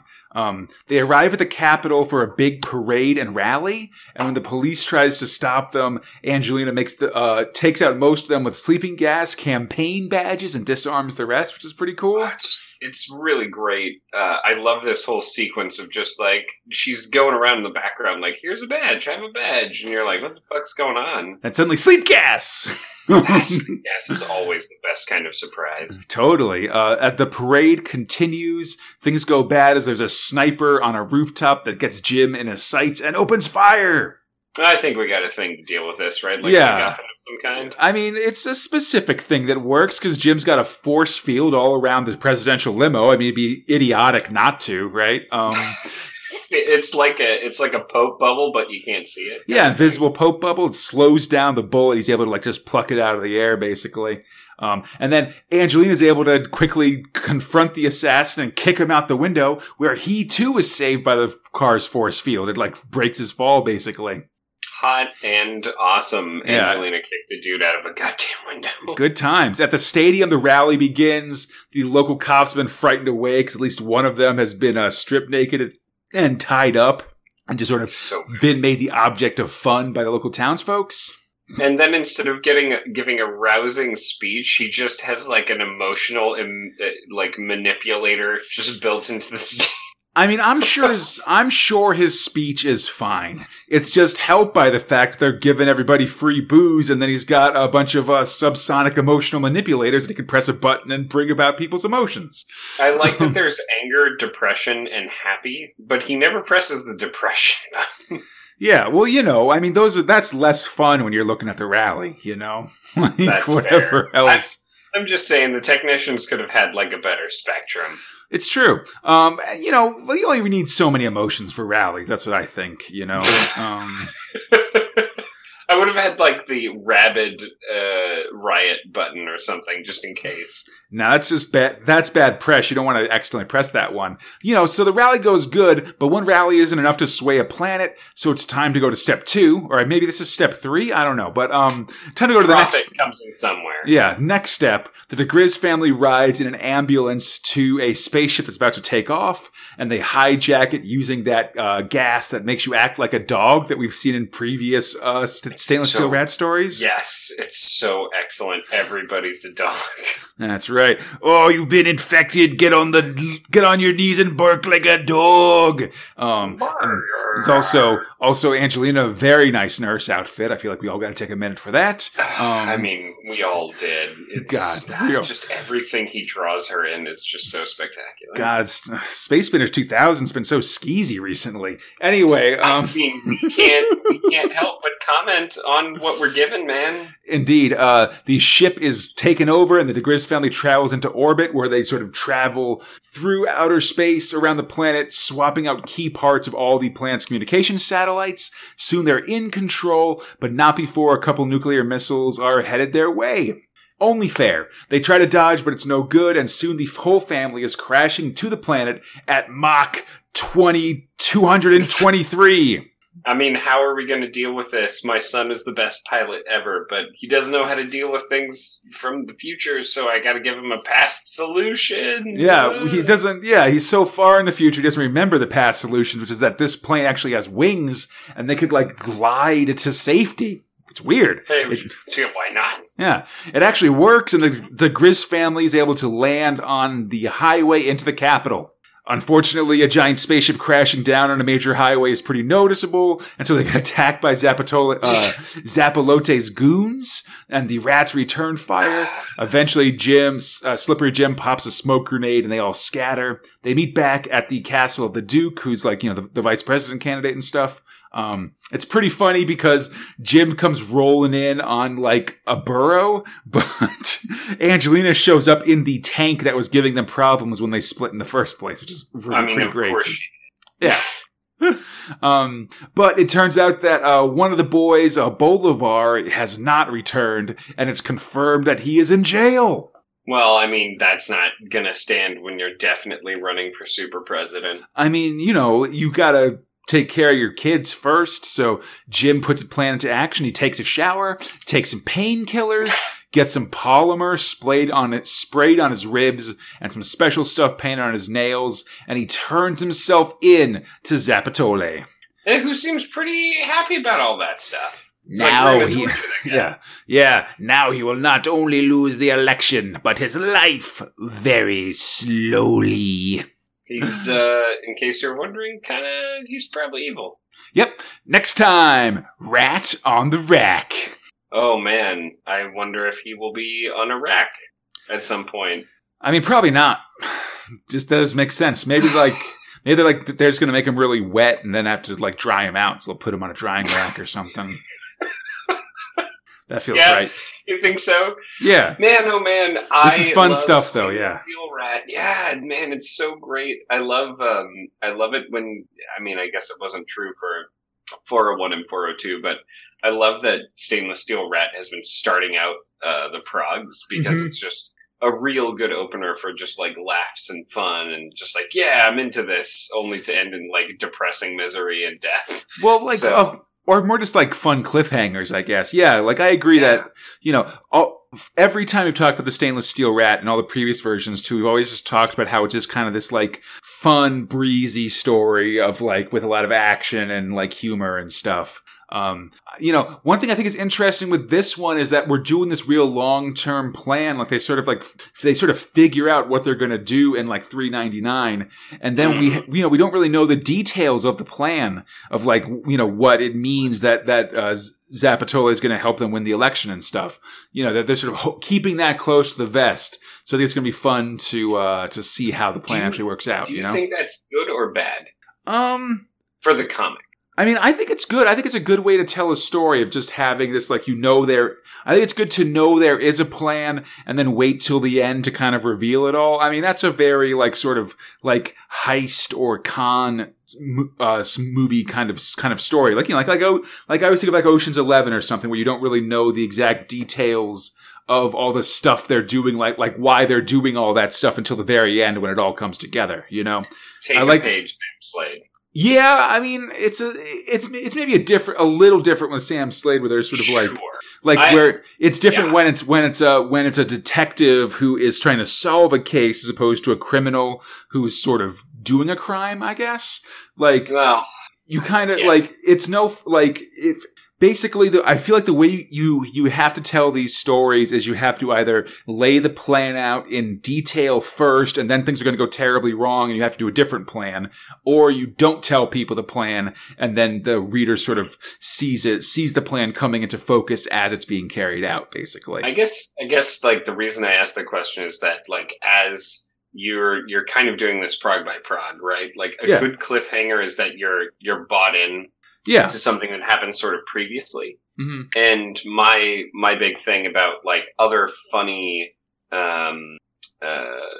thrills, mm-hmm. at least like in recent memory, like why I love Stainless Steel Rat is in fact because you're not told everything, which is what makes it just like a fun slide with a bunch of twists and turns. And you're like, oh, there's a twist coming up, but I don't know how fun it's going to be, right? Oh, this one was really fun, even if it was really short. Or, whoa, that was a loop-de-loop or some shit. And then you finally splash down into a pool and you're like, God, I can't wait to like climb up and wait in line and go down that water slide again when the next sort of Stainless Steel Rat comes out, right? Like, that's what I want to look forward to in a fun prog or in a fun thrill, and this is kind of exactly that. Sure, absolutely. I believe you said this is the last, right? Like we're not going to have any more after. Yeah, this is the last thrill for the Stainless Steel Rat. They do 3, so this is the final one, which I'm pretty okay with. You know, I think like that's at that point where it's like, hey, you know, comedy comes in 3s kind of thing. Definitely. You know, just let it play itself out. And man, I'm just enjoying this slide so much. Yeah, well, you know, I mean, I will say, and we've said this before, but if you like this comic, then you should check out the books too, because they're written in a very similar format and stuff like that. Yes, absolutely. Episode 126. Progs 403 to 406. February 1985. Thrill 4, the Stainless Steel Rat runs for president. Sorry. You got it. Nailed it, man. Doing my best. Scripter about Kelvin Gosnell, art about Carlos Esquerra, letting her about Jack Potter. Oh, man. You know, DeGriz just does not give a shit about this torture. And it's great, man. Well, we saw him prepping for it at the end of last episode. But yeah, so Slippery Jim DeGriz has given himself over to Zapatole, the president of Periaso Aquí, to be tortured, basically. Or, you know, he's basically given himself over in a bid to save his son, who's been taken hostage and stuff like that. Like you said, he's very non-bothered by these tortures. Like he's just kind of laughing his way through them, which is pretty great. Making great jokes. He's just totally like being like, oh, like whatever. He drives the torturer to tears, which is pretty amazing. He's just like, I can't do anything to him, which is really funny. You know, I gave my life to this job, and it, like, really, you know, I went to torture school and everything, and just nothing's working. It's awesome. And so eventually he's taken to Zapatole's like, you know, he's taken to the president to be yelled at, essentially. But when he does, he warns him of an attempt on his life, and Zapatole's like, "What? You must tell me." And as he does, Jim gets free and scratches him on the face with his fingernails. Which have been virus. They've been dosed by some sort of thing, and he immediately, you know, Zapatole's like, what have you done? Oh no! And immediately, like, sort of in exchange for an antidote, lets Jim and Bolivar go. Although it's hooray! But Slippery Jim quickly admits that actually it was just a virus to make him feel bad for like instantly, so that he would let them go. He didn't, he doesn't like to kill people and all that stuff. Exactly. Yeah, it was like in 4 hours it would have cleared up anyway. Yeah. So meanwhile, Angelina uses the rats' control of the planet's airwaves, which we saw last time. They were like taking control of the satellites and stuff to rebut all news reports and basically wage an information war against Zapatole, which is pretty good. Awesome. And they've also called in the Galactic Press Corps to like cover the election, which they're hoping should mollify his attempts at dirty deeds, but not quite. Sure, why not? Yeah. Yeah. Because the president has instead moved up the election. It's going to take place tomorrow, which won't give them enough time to do all the dirty tricks they have planned. So what are they going to do? Not even Slippery Jim knows. I guess we're just going to have to do this on the fly. Totally. Well, things go bad when Rat HQ is nuked the next day, basically. Good thing for that force field. Yeah, they got the force field up, and that's fine. And then the boys are able to get up and shoot down the other ships coming after them, so they can to head off a nerve agent attack, which they don't have shields for. My God. Luckily, Jim has found an answer. They'll win by losing, judo style. You know what I'm saying? That's what I'm talking about. Yeah, Jim heads out to vote as the press sort of follows him doing it, and soon the results are in. In this district, the vote was Zapatole 5,312 and Jim 2, which means that he has, in fact, over-rigged the election. Basically. Exactly. Never over-rigged, man. You got to make it look close. Yeah, I mean, it's tough when you're a brutal dictator. You want to win by like 100% of the vote, but you gotta win by like 95% just to leave enough room for error. That's my advice to other dictators. What? Anyhow. The election's clearly a fraud, and so basically they declare it null and void. They'll have the normal one in 2 weeks' time. The rats use that time to build their own election rigging system. Which, great. Pretty good. We got to build like our own operating system for it. It's tough. They just got to find a Linux clone for it, I guess. But so...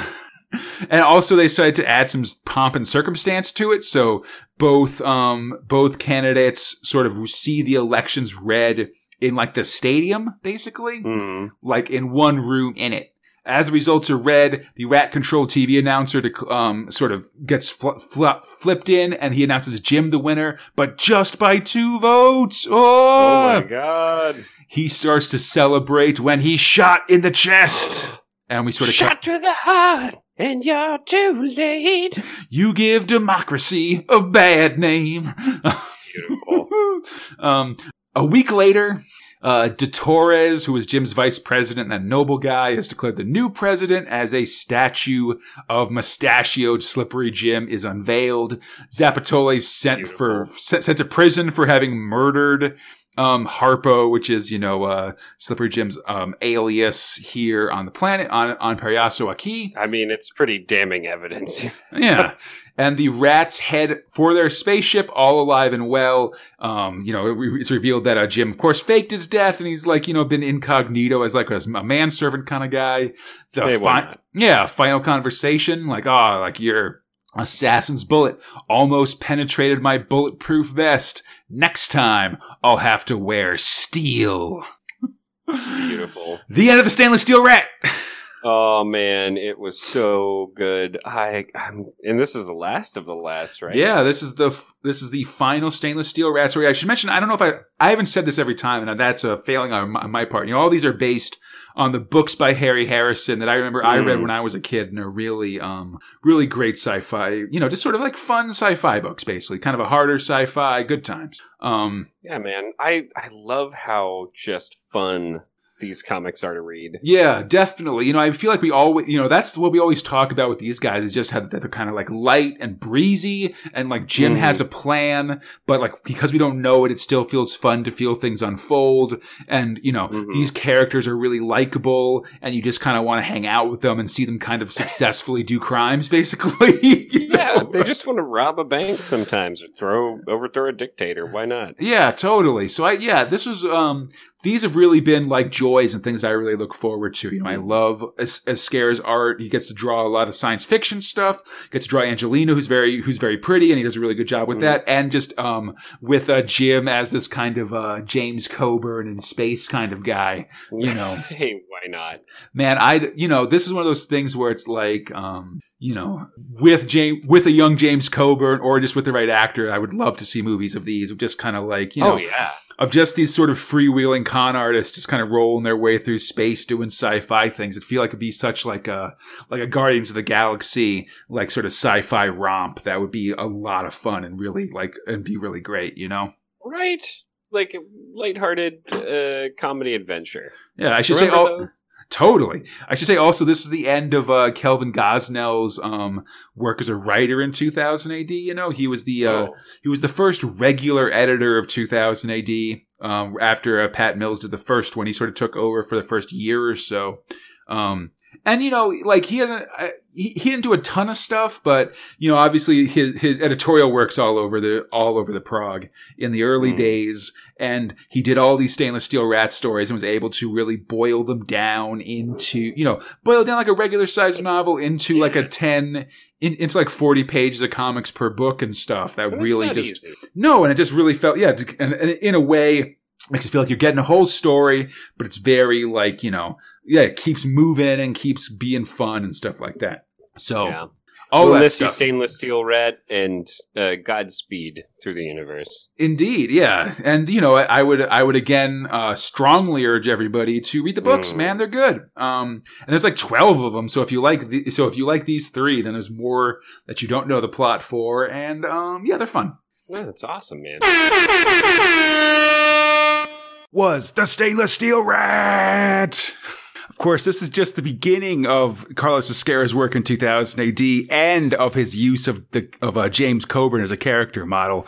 He'll go on to do much more. However, Rat for President is the final work in the prog by Kelvin Gosnell, who besides being the early editor of 2000 AD also worked on quite a few Future Shocks and Future Shock adjacent stories, as well as being the co-creator of Blackhawk, which we'll surely be collecting at some point in the future. It's inevitable, I think. Top Stainless Steel Rat moments. We say it a ton, but the storytelling of Stainless Steel Rat is great. A big change from the rest of the prog, especially in the early days of the first two series. I think the big difference is that while most stories at that time were designed to be episodic, but then lead to these sort of long-running stories, like you have some episodic Rogue Troopers, and that leads to Rogue Trooper just being a regular feature in the comic or whatever. Stainless Steel Rat's very much designed to show up, run for 12 progs, then end. And, maybe they'll come back for another 12 progs for a different book, but it's very much starting with a stop in sight. And I think those sort of self-contained quick stories are ones that Fox and I really enjoy in the course of 2000 AD, be it early stuff like Stainless Steel Rat or things we've talked about more recently like Night Zero or something of that nature. I'd say my favorite, overall section of Stainless Steel Rat, it's hard to pick, but I think one of them is Jim's first run at, Ciudad Nuevo right at the start of Stainless Steel Rat Part 1, where he just sort of breezes through all these defenses with the help of a literal-minded robot. He makes people bark like a dog uncontrollably and stuff like that. It's just fun. Listen, I've shown up. I'm gonna win instantly. It's gonna be a lot of fun sort of action. Generally, though, I still think my favorite thing might be to come. There's still 9 more Stainless Steel Rat novels that could be adapted. I mean, sure, not by Gosnell and Ezquerra, but I think that shorter works of genre fiction could be perfectly lovely in the pages of 2000 AD or some other comic. It doesn't just have to be like classic works of literature or brick-sized pop culture tentpole books that get made into comic form. Come on, give me Stainless Steel Rat Goes to Hell. Do it. What do you think of Stainless Steel Rat? Light breezy action, as we say constantly? Silly god-moding reprobate stuff? What stories would you like to see adapted into a 2000 AD thrill? Let me know what you think by email at spacespinner2000@gmail.com, on the 2000 AD forums, or on our Facebook, Instagram, or Twitter pages, on Twitter at spacespinner2k, everything else, Space Spinner 2000, you'll find us. And you can also find the show Space Spinner 2000. You're listening to it now on iTunes, Stitcher, Spotify, or the Google Play Store, on our podcast site at spacespinner2000.com. Thanks for listening to this collection. We'll be back soon with awesome 2000 AD action. Until then, I'm Conrad, and this has been a Space Spinner 2000 collection for the Stainless Steel Rat. Splundig Verthrig!